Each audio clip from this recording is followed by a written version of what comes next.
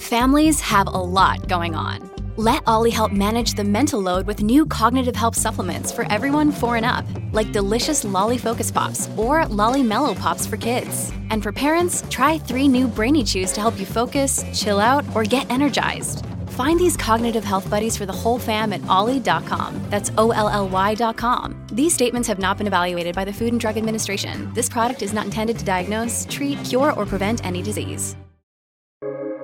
Welcome to the New Books Network.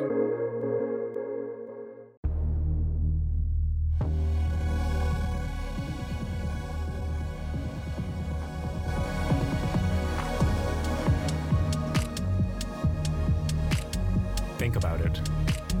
Deep conversations with Uli Bear on big ideas and great books. So welcome to the Think About It podcast. I'm your host, Uli Bear. I'm really excited today to have a guest from Pennsylvania State University, Bradford, Vivian. First of all, Brad, thank you so much for joining me on the podcast today. Thank you. I'm delighted to be here. Yes, and we're here to talk about your new book, Campus Misinformation, The Real Threat to Free Speech in American Higher Education, which was published by Oxford University Press. And before we get into it, I just want to remind our listeners, obviously you found the podcast somewhere, wherever podcasts are posted. It's also available on the New Books Network. And I have not checked today, but I think this may be around the 90th episode on free speech. And I've had a lot of guests on here from a range of perspectives. And I just want to introduce you, Brad, really briefly here. You're a professor in the Department of Communication Arts and Sciences at Pennsylvania State University. And you're a professor of rhetoric, which you also call in your descriptions, the art of persuasion. And some of the other books I've looked at, you've looked at not just the content of certain debates, but let's say the form big debates take in public discourse and very specific political or other instances. Those books include Commonplace Witnessing, Rhetorical Invention, Historical Remembrance, and Public Culture, and Public Forgetting, The Rhetoric and Politics of Beginning Again. And then a further book, Being Made Strange, Rhetoric Beyond Representation. And in all those books, you don't look at the specifics of an argument, but rather how an argument is given shape in public discourse by the various actors, people who talk about it, not to sort of say they're right, here they're wrong, here they could be corrected, but rather saying there are certain, and I want you to come in here to sort of, there are paradigms or shapes of debates, and those are the ones you look at in your new book called Campus Misinformation.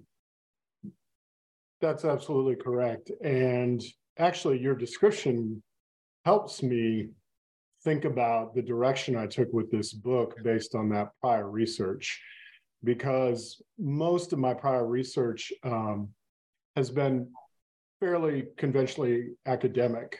And I've looked, even though I thought it had a lot of very important public connections, I've looked at, as you describe, a lot of theories of language and communication and persuasion, and moved into, in the mid-phase of my career so far at least, looking at controversies over collective memory and how people remember the past with a focus on the language or the vocabularies or narrative structures that they use to do so. And so this latest book, Campus Misinformation, might seem like a bit of a right angle, I know, but for me, the through line was looking at how people make arguments and use language in many different capacities, not just for political arguments, but even for scientific ones, for the collective. And in that discipline, the discipline that I'm part of, we tend not to advise people on what to say, but how to have the most constructive evidence-based arguments or conversations and efforts at persuasion. And then similarly with my work in collective memory, and this is a vast interdisciplinary field, of course, and I think it's fairly stock in trade where a lot of people look at examples of collective memory. The different memories evolve or mutate over time, that certain narratives get told, and then eventually different social and political groups will tell the story a little bit differently. And so you have a kind of cultural telephone game, if you will, And both of those things were then relevant in terms of campus misinformation, the degree to which in a lot of these narratives about what's allegedly happening on college campuses, there are kernels of original fact-based information, but misinformation occurs when things chain out and more elaborate, fantastical stories get told, and there can be negative consequences to those things on having the most constructive public argument about higher education that we can, in my view. So let's just stay with this last point. So the book Campus Misinformation is about a kind of groupings of misinformation, stories about universities, stories about colleges that everybody's familiar with. And you identify some of them and you say there's a kernel of truth or an incident or something happened or a half a line in some statement or something. And that is then taken to illustrate something much larger. And I'll just give our listeners sort of the idea of the book. Those include diversity in viewpoint, controversies, these ideas of trigger warnings and safe spaces where students are presumably told in advance that certain materials will be really difficult to handle and they can opt out of it, or the university as a safe space to protect you from potentially injurious, harmful, or offensive speech. Then declarations of emergency, where one incident is blown up and saying, this is a threat to all of society. This happened on campus. If we let this go, this will just take down all of democracy. Pseudoscience, and mobs and shutdown. And I'll stop here because the last two chapters are kind of, you identify them, First Amendment issues and orthodoxy as sort of the ways in which all of these are framed. But what you said, all of these chapters usually refer to something that really happened, something that really exists. And I use the word really here. This is, let's just call it for a moment, they're facts. And then they become something in the hands of people and they tell a longer story. And the story, I think also has shifted a bit, but the story you identify is probably the last 10, 15 years or so, where universities have become the kind of stage on which to see the really big threats to democracy happening first.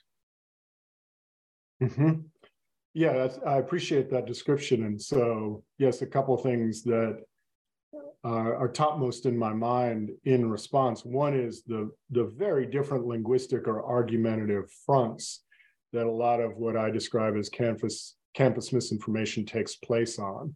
So it's sort of many claims at once. It's a profusion of apparent information or revelations about dark and troubling things that are allegedly happening on college campuses. So the claims get made, there's a widespread intolerance among undergraduate students now for different ideas or free speech, or there's sort of scientific, I say they're scientifically questionable or pseudoscientific claims about the alleged mental health ills of a whole generation of college or high school students now, or the idea that there's essentially a regime of political indoctrination that's taking place on most college campuses in alignment with diversity, equity, and inclusion programs, and that this raises serious First Amendment issues.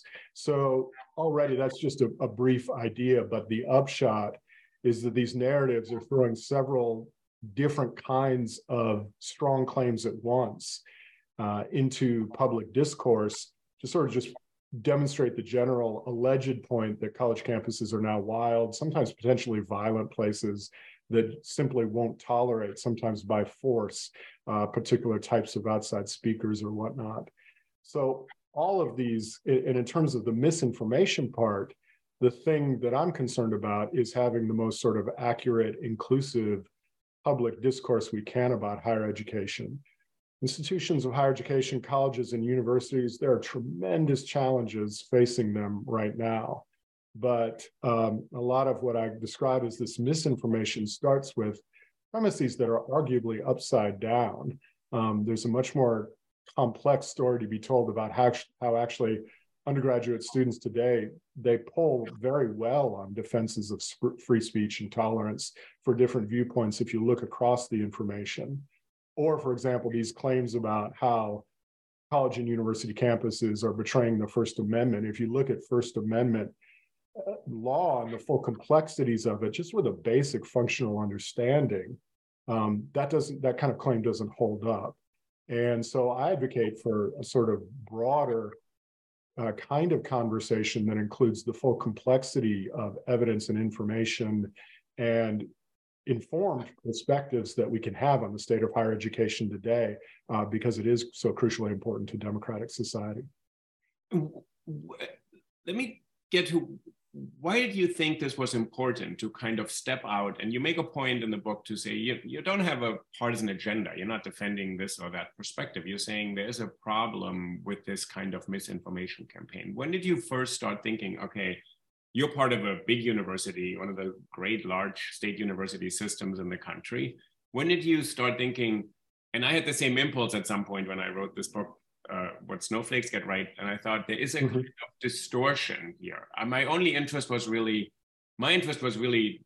motivated by, this is not who my students are. And people are talking about them who, with all due respect, or maybe not that much respect for their journalistic knowledge, they don't know what students are, and they're mischaracterizing and really caricaturing them in a very pernicious way, saying oversensitive, coddled, not tolerant of aggressive speech, and essentially opposing all the ideas of our country. I thought this was just a distortion. Where did you start thinking this is not a great thing happening right now? Or you could also just say, well, that's journalism. There's a bit of resentment against the academy. We can move on.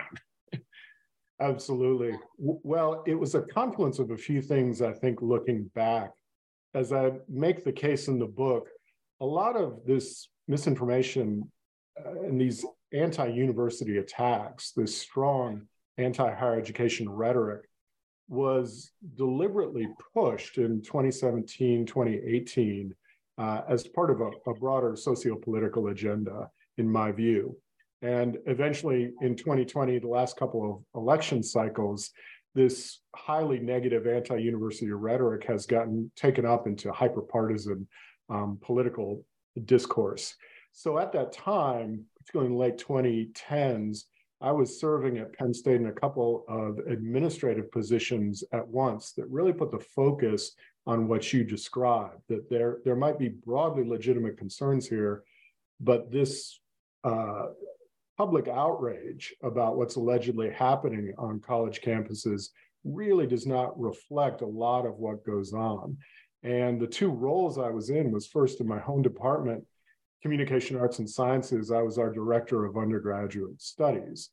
And so I was working pretty intensively to revise our curriculum in conjunction with a lot of student input and so forth, and for their needs, and thinking about undergraduate education in general.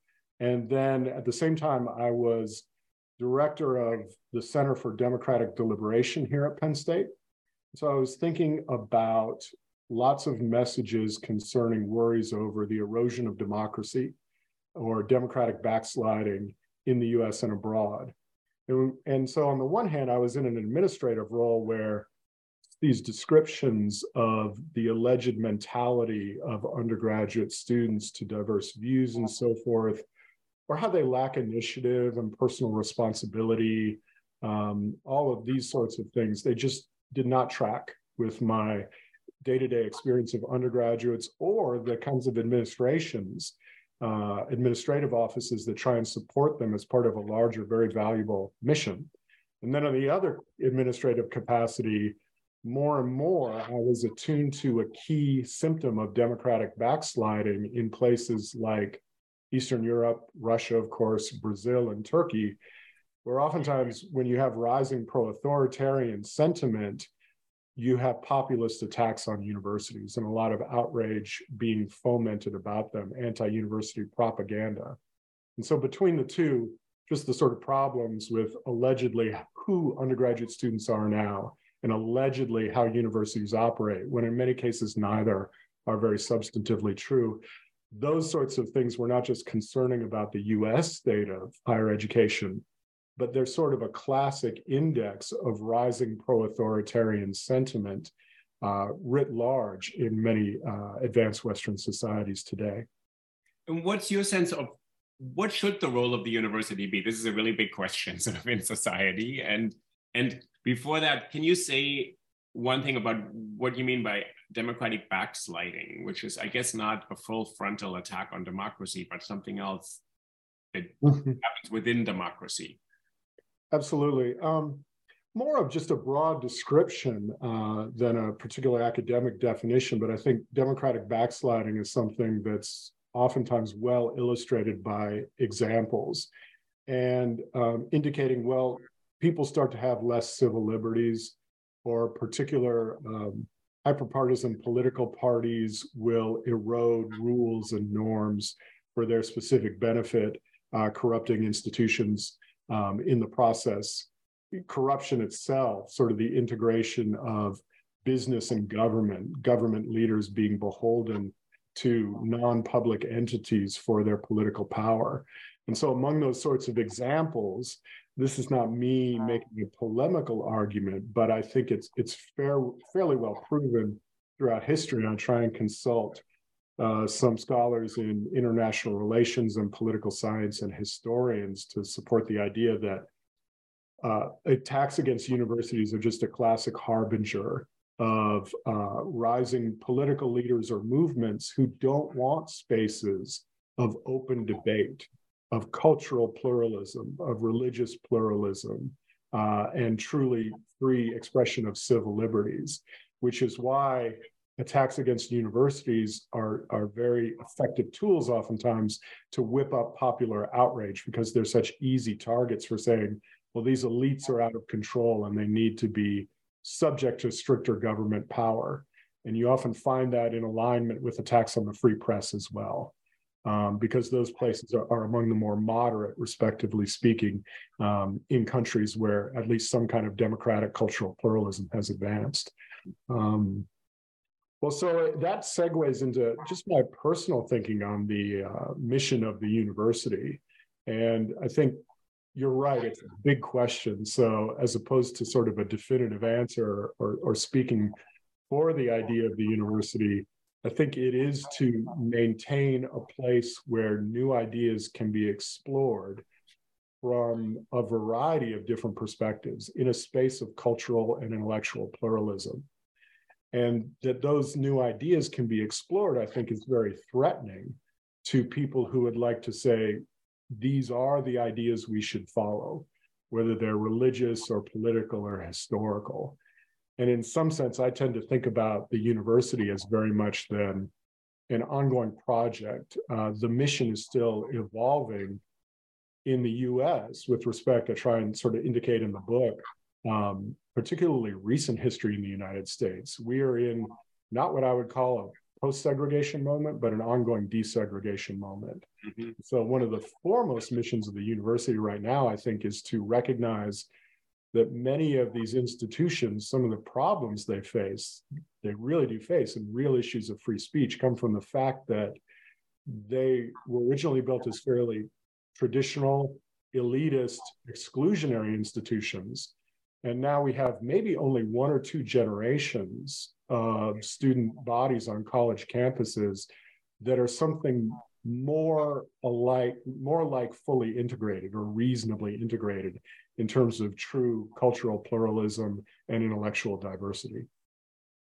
I picked that up in your book. You said there's a real challenge that this is maybe two generations after the, let's say, officially declared or let's say legalized desegregation. It was kind of court ordered really and not voluntary in many cases. And there's still been resisted and there's ways to circumvent it. And a couple of the issues that catch public attention are that unlike your description of the university as kind of generating new ideas and therefore contributing to a better functioning society, there's this idea that universities actually have now come upon this idea of equity, diversity, and inclusion, and it's a new orthodoxy, and that is kind of one of the governing principles of your book, how you say under this name of orthodoxy, a lot of people are attacking the university and saying the universities are not doing what they should be doing, is to produce new ideas, but instead they're imposing a particular mindset.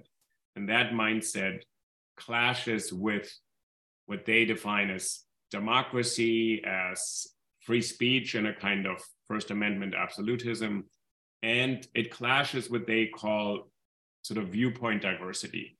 Can you say a little bit about that? How did people come up with this completely opposite understanding of the university as what the university presumably can be, I mean, from Plato to Hannah Arendt or something. You have people sort of trying to figure out the university has this, what you said, it stands in relation to public society, to the government, to the state in a kind of ambiguous tension. It is not supposed to actually just support all the policies of everything, although in many cases, as in your case at Pennsylvania State, it's funded by the government.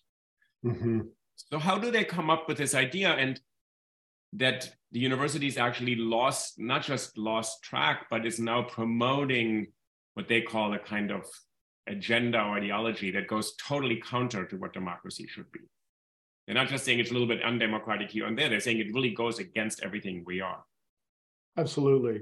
Well, I think that in many respects, that kind of narrative you're describing, the idea now that universities are hostile to viewpoint diversity, and that diversity, equity, and inclusion initiatives have gone too far, and that they are now discriminatory.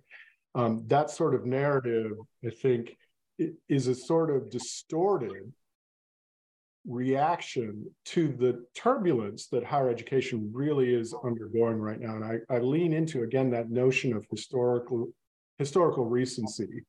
These are institutions in times of great transition right now, and in socio-political turbulence, where the idea of publicly funded education or higher education has been under assault for several years.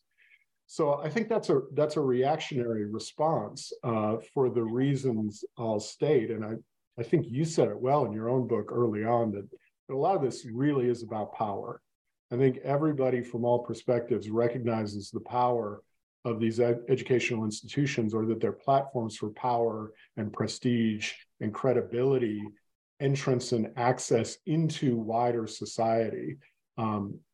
The degree granting institutions that we have in the US are enormously important because of how many kinds of credentials people need in order to work in various workplaces or succeed in civic life as a result of different forms of university education. So they're absolutely crucial gateways. That idea, that claim, is an echo back to the whole controversy over the civil rights era and the controversy over equal access to institutions and so forth. So the idea of viewpoint diversity, as you indicate, this is a leading terminology, or sort of what I describe as the key term that is on the top of the pyramid, if you will, for a lot of this discourse now, reactionary and what I find deeply cynical campus misinformation. The idea seems to be that, well, now we have reached a stage where we have enough diversity and inclusion in college campuses, and so now we need viewpoint diversity. And the definition, me just describing, not criticizing, the definition of viewpoint diversity there is that we need to have relatively ideologically balanced equal time among what I do describe as stereotypically partisan identities: conservative, liberal, libertarian, progressive, whatever it might be. So my objection to that idea is that it's actually not an expansion of a platform for expanding intellectual diversity. It's a contraction.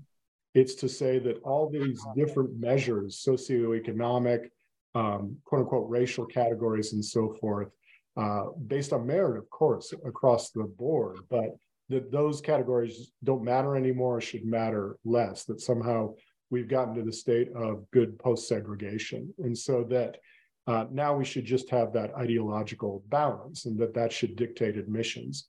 That's a contraction on the one hand. And on the other hand, it's an abstraction, because if you will just cast your eyes up and down all the different curricula that even a medium-sized university offers, you can search these online, anybody can, the vast majority of that doesn't concern partisan political perspectives at all. So if you teach the biology of fruit flies, I don't know what a liberal or conservative perspective would be on that. If you teach ancient Chinese archaeology, I don't think you can interpret the facts of the findings in the soil from a progressive or a liberal or a conservative libertarian standpoint, whatever it might be. So where this idea comes from, then I try to say, I think we should just be honest. This is a framework that has been applied to political journalism for a few decades now. that was a response to the increasing democratization and moderation and inclusion of US society writ large. And the idea was that in telecommunications and in national media, what we need to have is not sort of total information and public information about how different institutions function, but we need to pay most attention to, here's this liberal talking point, here's this conservative talking point. And applying that kind of model onto university education is, again, both a contraction and an abstraction in a way that takes us further, I think, from actual rigorous multi-perspectival analysis of information, ideas, and knowledge. How do you respond to people who say, well, yeah, Brad, this is all good, but no, really, people should have two perspectives on everything. So we should add, and I'll make this not totally hypothetical example. So the fruit flies in biology, they should also take a class on creationism, because that's one of the debates. And I think you have a chapter on pseudoscience and on science, which is interesting because in my view and experience, the natural scientists have been slower in realizing this is an attack on them as well in the university. So when I wrote my book years ago, it seems years ago, people were like, well, that takes place in your types of departments, in literature and history, maybe social studies, media, art, those controversies, but we really don't pay attention to those controversies. I think after COVID and something has shifted. Well, what do you say to people who say, well, no, actually the university should always also offer students the other perspective and then they can choose?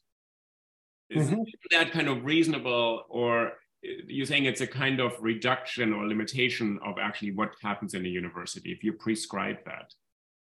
Great question. Well, on the one hand, my response in this specific case about the philosophy of viewpoint diversity applied to higher education would be, let's look at the results in US political journalism of the mentality that there are always two balanced sides to every story. And I think a lot of researchers across the board of US journalism would say, and this is sort of almost a cliche in these circles now, as far as I can tell, that mentality has been disastrous for public information, civic uses of the news. What we have is a whole industry that is manufacturing debates and controversy for the sake of multimedia spectacle. And the idea that there are two sides to every perspective is essential to that. And it's made a lot of political reporting not into fact-based journalism in pursuit of the truth, where the truth is the guiding thread in the interest of public welfare, but it's for the sake of the spectacle itself. And I think it's just very important for people to understand that manufactured aspect, that when you watch the two sides to every perspective on cable news television or whatever it might be, to political talk radio, those people are being paid to have a caustic argument. And that model then has been disastrous for political journalism. So my response would be to point out its artificiality, its search for spectacle rather than truth and information and constructive argument. And that, again, that applied to higher education, I think it is just not a good formula. The other thing you say about the sciences and so forth and two sides is, I think that's something to lean into in the most constructive way, the idea that different disciplines are jockeying for influence, no doubt, all the time within universities and for public attention.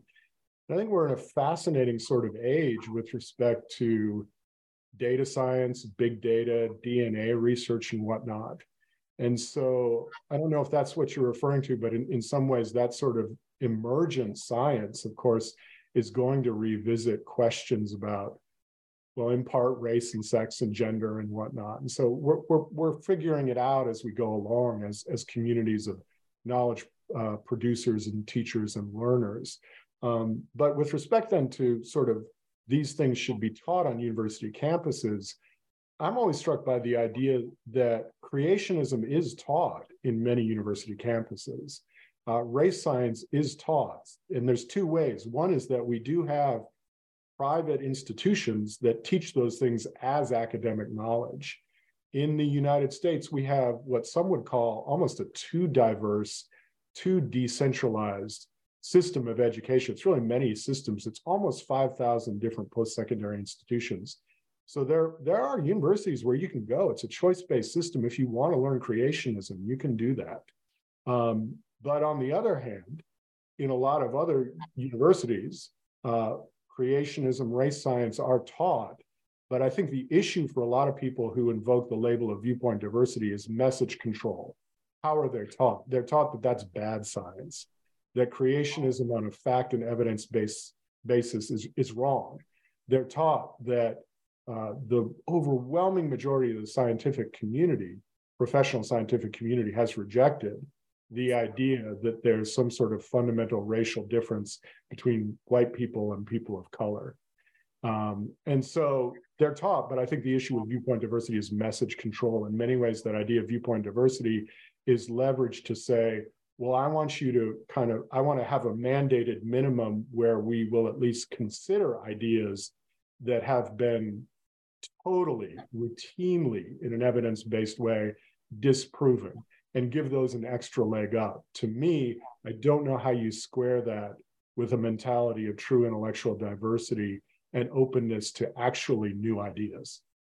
It's interesting. I've always been struck how open people are to this argument that, well, you got to revisit everything and there's another side to it. And it's just simply not true. Certain things we just actually, and I did a couple of podcasts on the idea of paradigm shift, which is Thomas Kuhn's notion that some paradigms they're not retired by the kind of the force of law or will or something. They just fade out because a consensus builds around evidence-based research that this is no longer the way to explain part of the world. And the paradigm is not overthrown by some cabal of new scientists.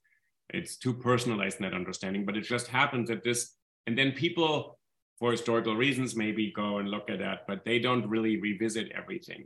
That seems to be more clear in the sciences. I mean, with friends of mine who teach science, I say, you cannot exactly go in and dispute the law of gravity. And he said, no, it's just not, we don't do that. It's just not right. useful. But in other cases, in the humanities and these other social sciences, political science, people say, well, we should really entertain the notion.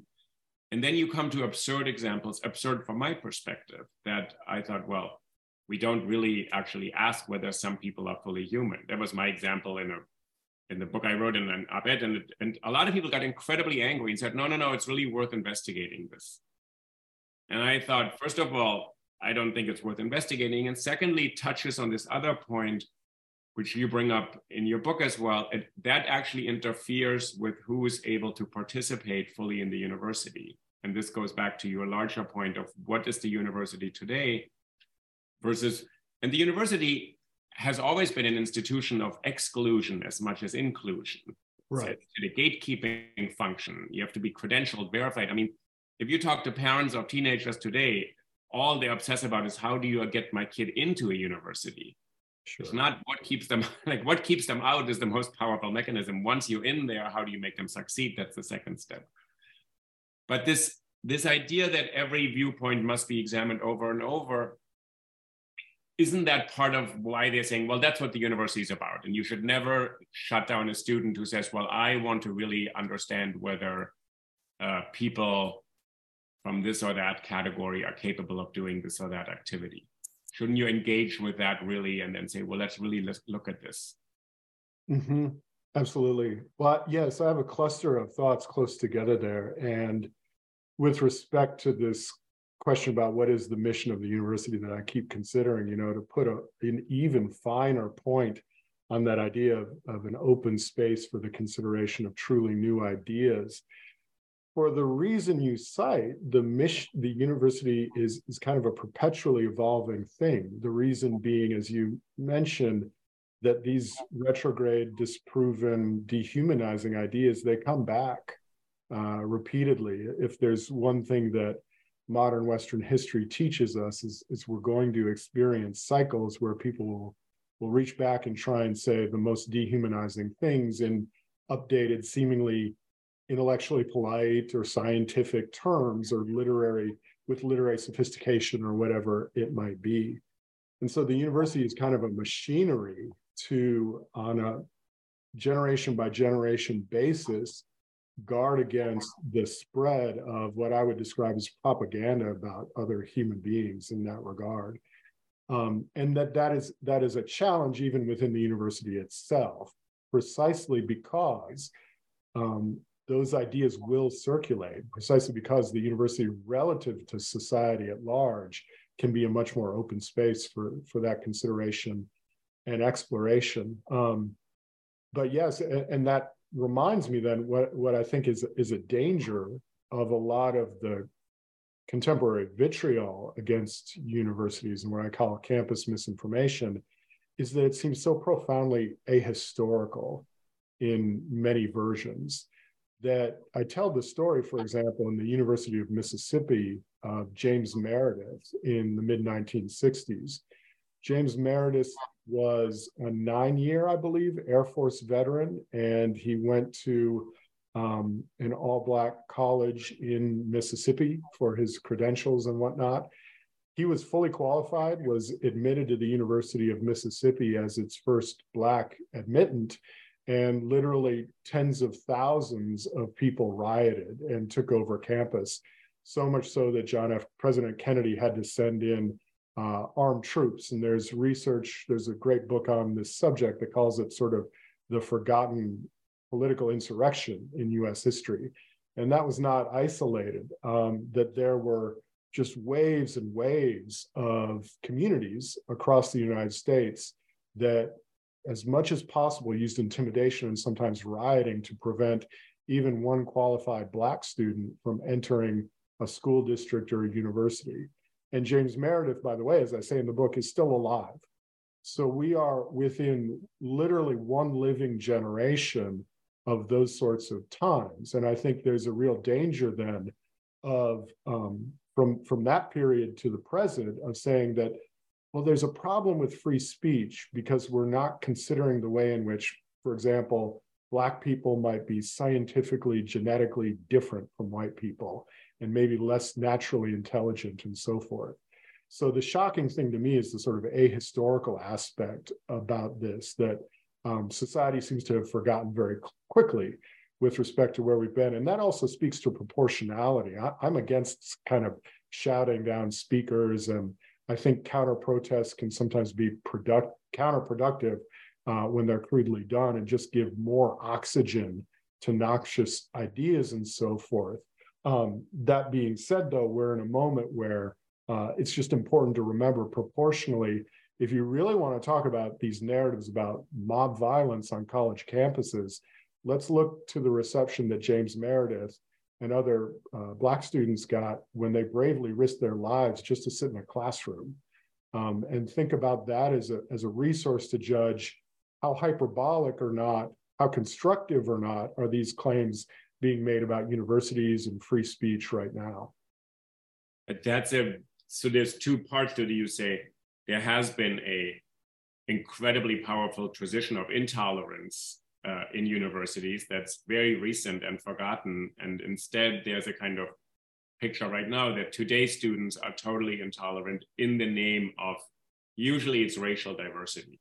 It's actually quite interesting. It used to be in other countries, as you point out in your book, in Poland and Hungary and Brazil, gender studies is always a kind of target of these. In American universities as well, my colleague Jonathan Haidt is on record on a video, says gender studies should be abolished because he says gender is so important everywhere. Mm-hmm.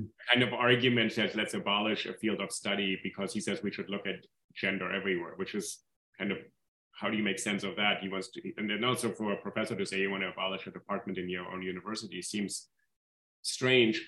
But what you're saying, there's a kind of deliberate forgetting of this history and instead a deliberate overemphasis on what is happening in the last few years and this kind of inflation of these incidents, right? And how do you, and part of your book is sort of trying to say, and you said this a couple of times now, evidence-based reasoning. How do you have some guidelines for how to distinguish between the kind of exaggeration of these incidents and actually pointing out, you're saying there are some real threats to university in addition to sort of the changing demographic that institutions haven't adapted to. You says finances are a huge problem. Political interference is a huge problem, as we see in legislatures all across the country, where people are interfering in universities actually, and using the tools of censorship that at the same time they decry, saying universities are full of censorious snowflake students.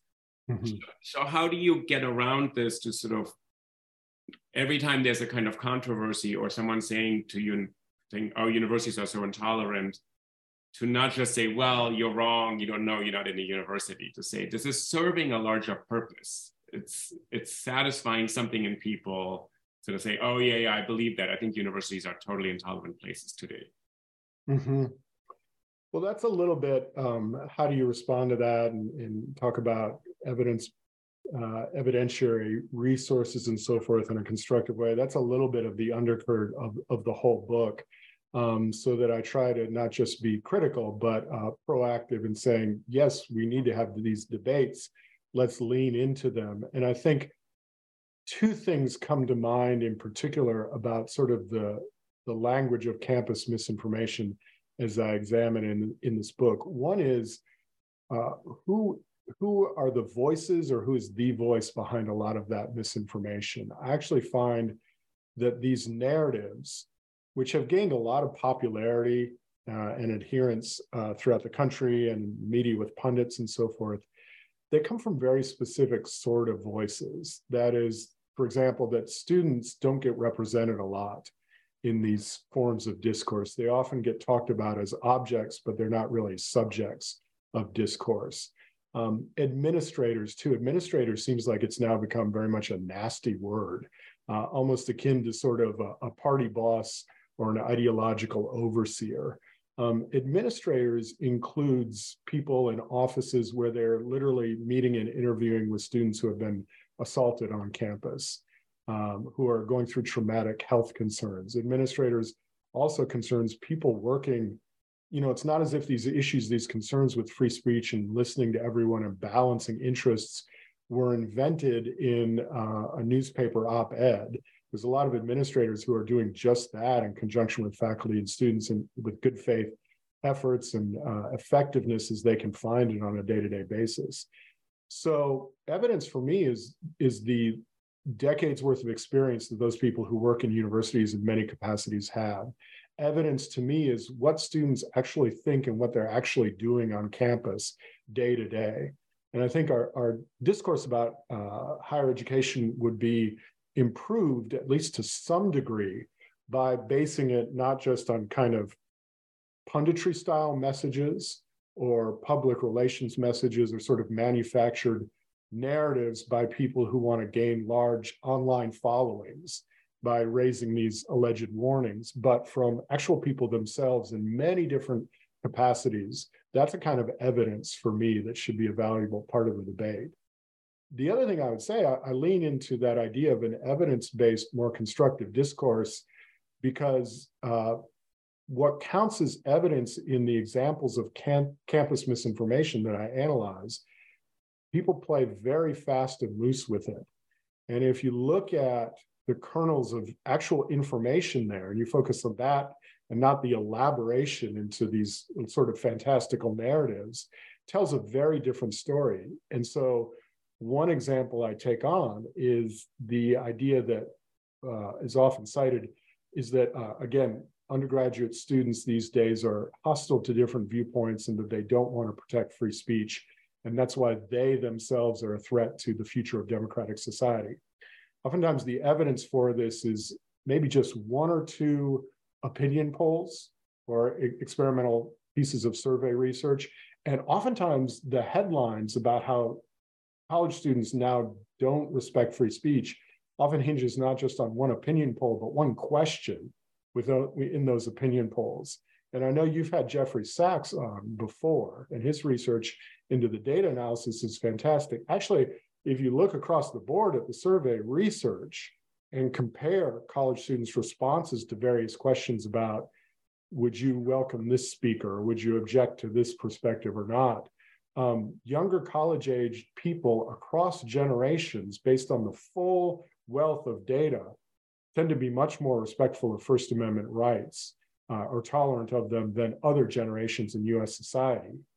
And US society as a whole actually polls better with respect to protections for First Amendment rights or tolerance for different viewpoints than some other societies, some other nations.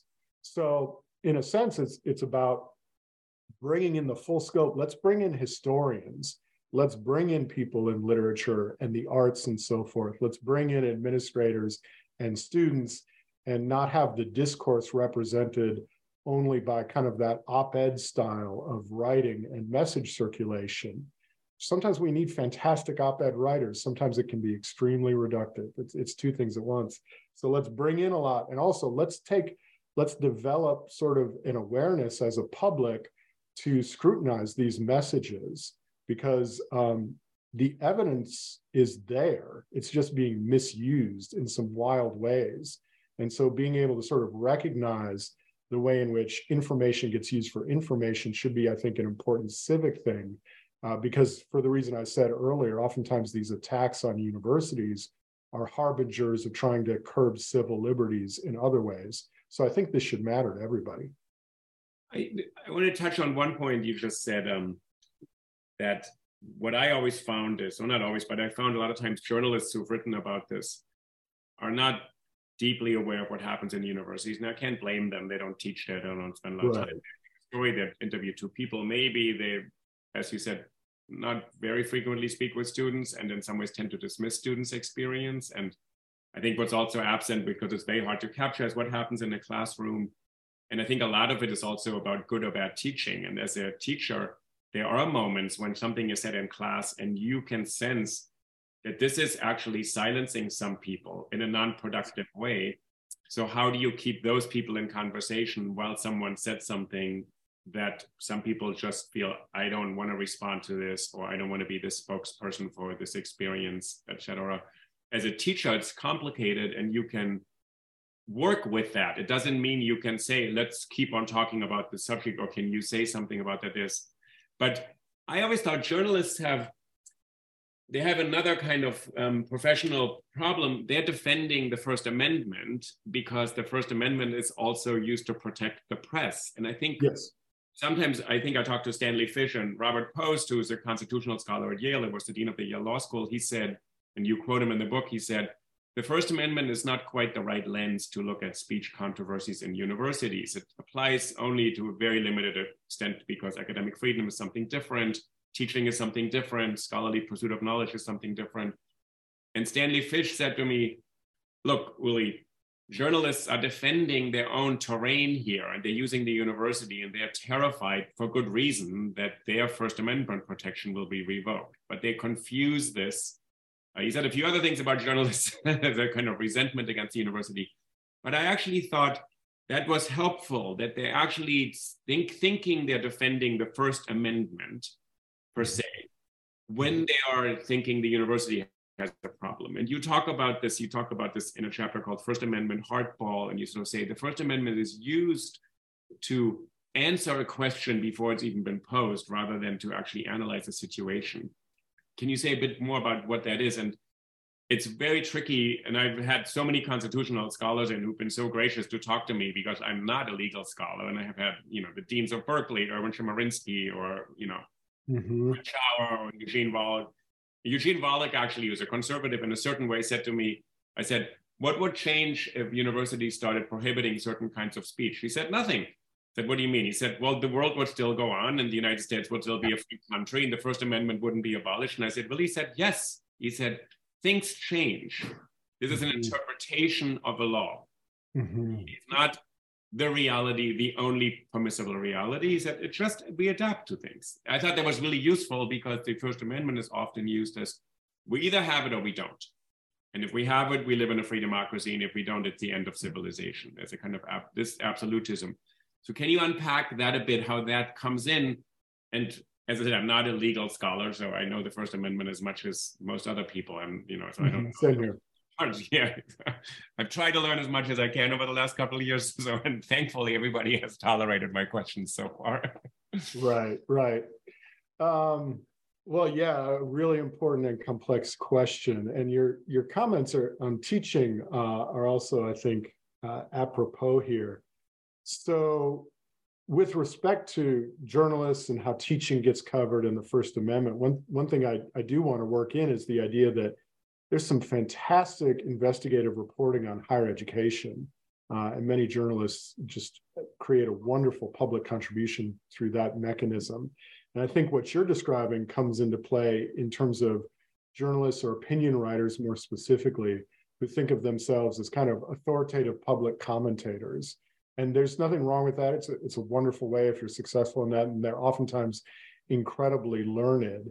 But I think we're in an age where if you're on a relatively traditional platform, like you have a weekly op-ed in a national newspaper, or you have a very strong ideological bent in this particular age with more democratized kinds of media and so forth, you can do Twitter feeds, you can do websites, you can do podcasts and so forth. It's very difficult in this climate to sort of control messages and to dictate thought and commentary. And I think that's the issue. That's the resistance point, potentially, whether it's acknowledged or not, with some types of journalists and the university, is that they're used to saying things in very declarative ways, particularly boiled down to, well, there's this dominant political stereotype in that one. But when you get that into the university teaching and research space, we, of course, like to take things apart and take them apart from a variety of different angles and add nuance and maybe challenge those sorts of broad declarations. So I think there's some friction there where these are sort of institutions that have been traditionally about giving prestige to those sorts of professions where you're the authoritative public commentator on behalf of society. And now we're in a much more democratic, increasingly democratic, decentralized space, interdisciplinary spaces where some of those broad pronouncements might not get the sort of automatic adherence or prestige that they normally do. And so I think when you mistake that resistance or disagreement or readiness to critique and raise other ideas, when you interpret that as an infringement on your free speech, I'm speculating a little bit here, but I think that's maybe where some of the cognitive dissonance comes from. And so a lot of these narratives that I'm concerned about, they play what I call First Amendment hardball with respect to college campuses in the following sense, in that they sort of narrow what free speech allegedly means, or what liberties, true spectrum of liberties, the First Amendment actually protects. And so that the concern over free speech becomes literally, am I able to give a speech on a college campus without some sort of organized protest? Or am I able to give a speech where people aren't going to vociferously disagree with me? The First Amendment protects counter speech as much as original speech itself. And so First Amendment hardball for me refers to an idea in political science known as constitutional hardball, where political scientists have studied the ways in which political parties, hyperpartisan groups will interpret laws and regulations and policies and norms to say, well, they no longer apply to everybody. There's this sort of specialized understanding that applies to just sort of the circumstance where I can use that as a tool to consolidate my power. And you get technically things that are allowed by a constitution then, where the Constitution just becomes identified with one party or movement. And that idea, I think, of free speech hardball is very much about the narratives we've seen on college campuses. Just because you meet counter speech or nonviolent protest, even large-scale vociferous organized protest, that is speech under the First Amendment every bit as much as the original act of speech itself. And so I think it would be great to have a sort of a conversation then about what free speech truly means in these open spaces. It means speaking back, it means dissent, it means criticism and questioning of authority, and rejecting automatic deference to traditional symbols of prestige as much as anything else.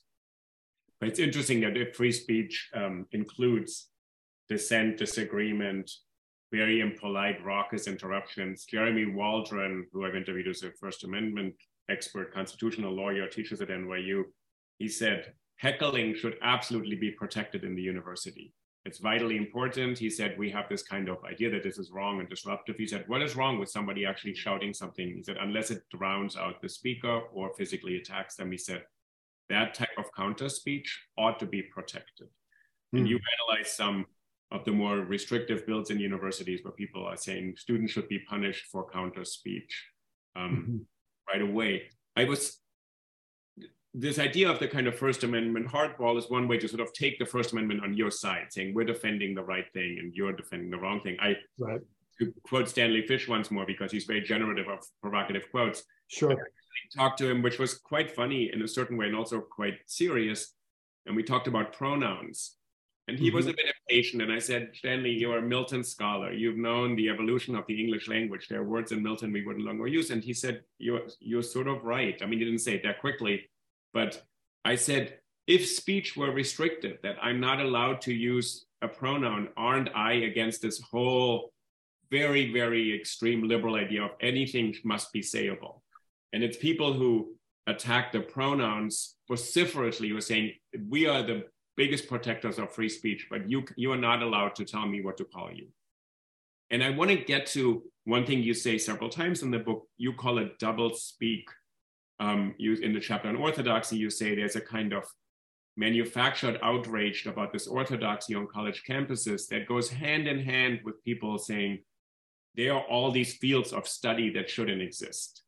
So on the one hand, they're saying universities are totally orthodox, and on the other hand, they're saying universities shouldn't study all these bizarre, esoteric, strange things, or gender studies or critical race theory. So and this doublespeak, and I would be curious what you make of that and what we're seeing today in state legislatures and people banning books and censoring books, who are the most vociferous First Amendment advocates, presumably. How do you actually address or unpack that, what you call doublespeak or contradiction, or if you want to call it hypocrisy? I think hypocrisy is problematic because it's such a morally loaded term. Yes. Yes. And so a couple of things in response. And one is I'm mulling over that idea of should heckling be permitted or not. And that, right. How much heckling? Right.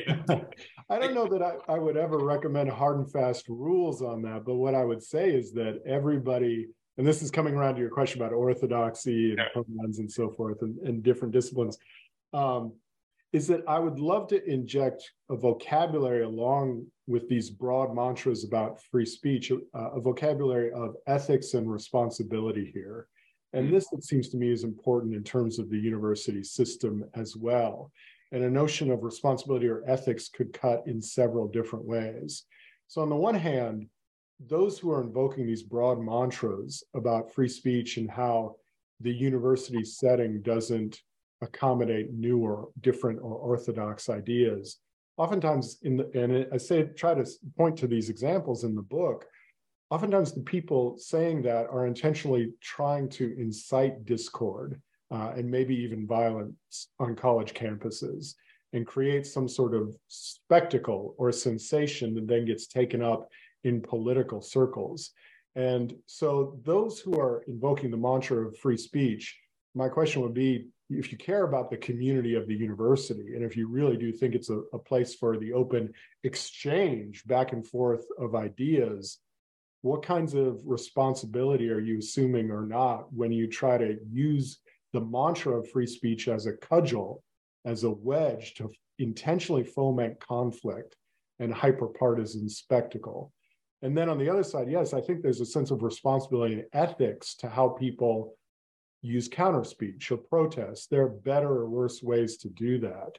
One thing about the nonviolent organizing of the civil rights movement, and for many different movements since then, is that training in those sorts of practices of counter speech and protest to figure out what the most effective ways to do that are is required.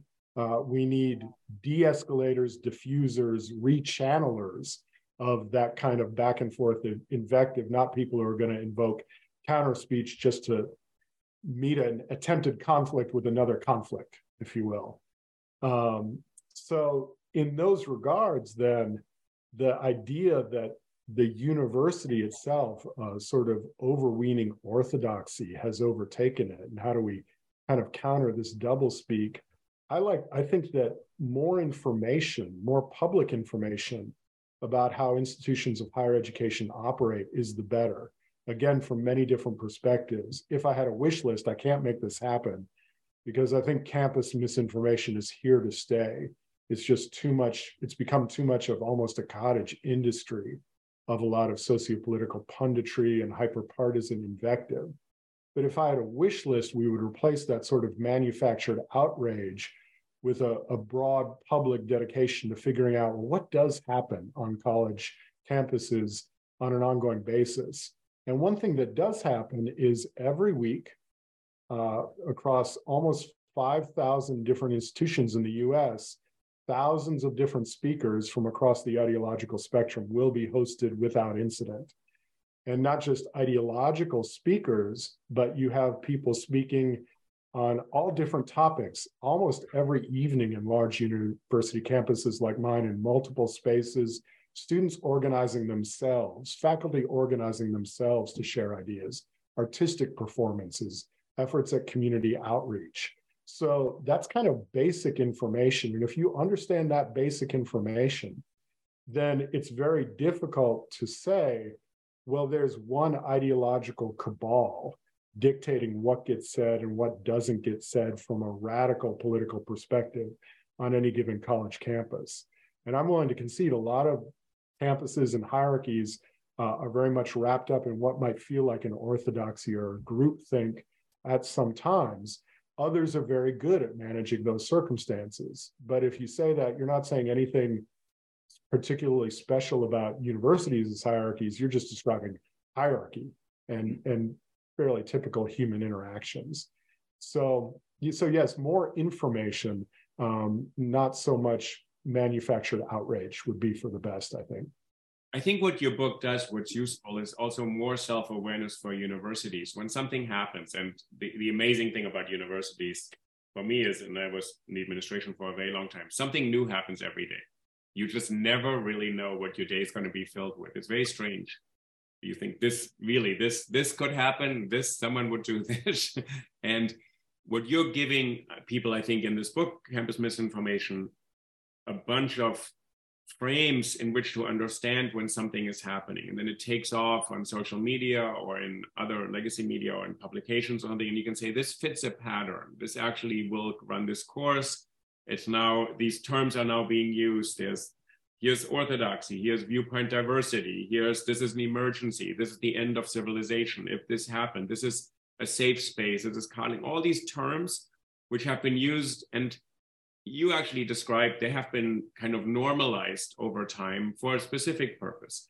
But once people see that, I also think it gives students, instructors, administrators, parents a way to say, okay, this is not the end of civilization right away. This is maybe a regrettable incident, or I have my issues with it, or didn't go the right way, or it's not going the right way. But at least we can see it's maybe not what some people in the press wanted to make, which is the end of civilization. And we must immediately have the harshest possible response unless we know unraveling all of it. So I think what your book does is it gives you a way to look at even evolving a new situation that we can't anticipate yet, and saying in a sort of somewhat of a larger perspective, which I think is very helpful, because I think these things are very upsetting to people because they touch on core beliefs and identities, and I think they're very unsettling. And I also think another part of it is that a lot of parents are rightfully concerned because they or extended families or students are spending a fortune and incurring all this debt, and then this is happening on their campus. So they're they don't want this to happen. They don't want something problematic to happen. Sure. But it gives you a way to look at it and say, this fits into a pattern. Don't trust the pattern too readily. Look at it, it serves a purpose. Some people will come out looking like heroes, some people will look like villains, but there's a kind of story that's already been put in place for this, and maybe it's not the only lens through which to see this. Mm-hmm. Yes, and I think we're in a really important moment. We're in a tremendous moment of transition with respect to what gets taught and how it gets taught on universities for the sort of ongoing, what I call the ongoing desegregation era I mentioned earlier, but also the student body is changing. The economic models of how universities are run is changing. The political status of universities with respect to state legislatures is changing. And so universities really are proof that democracy is very difficult, that in many respects, you will find many things on university campuses that from a subjective standpoint, you might not like. You might not like that this discipline now exists, or there's this program and so forth. But oftentimes the most common targets of that sort of criticism, things like gender studies, African-American studies, or these diversity, equity, and inclusion programs, oftentimes are less powerful than many other parts of the institution, or the least powerful, always asking for resources and credibility. And so democracy is a context where the things that are best about it for the system overall is a circumstance where you're being asked to tolerate things you don't like and coexist with them and treat them with at least basic respect and dignity and professionalism for the ethical responsibility of the community as a whole. So in university settings now, I find the kind of upside down world of a lot of the idea that, well, I'm saying I'm for free speech when I'm also saying that these people shouldn't have a platform of their own to speak as they want, as students or teachers, or I'm for intellectual diversity when I'd like to shut down these 6, 8, or 10 different departments. And so democracy, and sort of in the Enlightenment spirit of letting everybody have their say, it does require that kind of forbearance. And that sense of professional ethics to sort of not try and control all the state of knowledge or all the discourse, but to let it be as it is in its full complexity. And I think the other thing for democracy, what you just said, you have a responsibility to make it work. And universities are a great testing ground. You're actually not, and in the American universities, mostly you're paying a lot of money, but you're not a passive consumer. It's actually a caricature, and I think a terrible one. You're actually shaping where you are. And that is the same thing. It's this fantasy that there's a lecturer up front and these students are sitting there passively absorbing knowledge. The fact that they actually know what they're being taught and what they could be taught. And I think that's a great part of universities. They actually, in a way, if you use this model of democracy, citizens who are really shaping the way they're governed. It's a really great model. And in some ways, for me, it's always been perplexing that when students have problems and object to things, well, that is their good right. And actually, they're enacting their responsibility as participating in this. They're not just the passive kind of recipients of knowledge. They're actually shaping it. It's a co-creation, a project. It's a joint project. Absolutely. And part of the specialness of universities, or the different quality of it in relation to a lot of other parts of society, is to some degree, it's a space where I think in the best formula, students should be encouraged then to try things. They're trying on how to be citizens, how to dissent, how to agree, and so forth. And faculty, I continue to learn how to do that in the best ways as well. So it's a sort of set aside place in its own way. It is part of our the ordinary society, but it's also a place where ideally it's set aside so that people can try those things on. And sometimes they're going to fail as much as they succeed. And so I would just say to the wider public, look at the times and places where students and faculty and administrators succeed, and not just only sometimes on the margins where they don't get it quite right. Well, Brad, I want to thank you, and I want to thank you for writing this book. So the book's called Campus Misinformation: The Real Threat to Free Speech in American Higher Education. And no, it's not just Governor DeSantis, and no, it's not snowflake students. The real threat is actually the way stories are normalized and become explanatory frameworks for a huge range of issues that are, some of them are real, some of them less real. So I think that book, Campus Misinformation, is really useful for anybody who wants to understand a bit more about these controversies and what purpose they serve in society, rather than this thing happened at that college, who did what wrong. That is, so your book, I think, takes a step back. And you do a very impressive job of sort of saying, yeah, there are different sides to this. You have an angle, but it's not that you're defending one way of doing things in the university. You're just saying, what is the way out of getting trapped in one of those big texts? And I also want to recommend to our listeners the other books, Commonplace Witnessing, Rhetorical Invention, Historical Remembrance, and Public Cultures, the chapters I read about President Bush's speech at the island of Goree, and then the 9/11, and the memories of sort of how politicians or the public makes use of specific historical moments or incidents to explain who we are today. Really, I loved those analyses, really fantastic, I thought. So, oh, wow. That's very flattering. Thank you so much for spending time with them. Really amazing. And I edited a book on 9/11 a long time ago. Right. Literary essay, so it was a totally different approach, but to sort of say, what uses are these things for us today? We use these events and put them into bigger stories. And so I want to thank you again. Bradford. Vivian is professor in the Department of Communicative Arts and Sciences at Pennsylvania State University. The book's available from Oxford University Press, called Campus Misinformation. And this is another episode of the Think About It podcast. I really appreciated it. It also gave me a chance to revisit and rethink a lot of my guests who have done these incredible task of explaining to me a lot of nuanced things. And you were able in your book to synthesize a lot of those topics. Really great. It's a delight to weigh in. It's a wonderful series you've been doing. It's a terrific contribution. So thank you for your work. Well, I always thought, we can use the little phone in our pocket not to destroy, but maybe to save democracy. That's the modest ambition. Got it. All right, Brad, thank you so much. And I hope to have you again on the show. I think about it at some point. Thank you. I appreciate it. Love it. Thank you.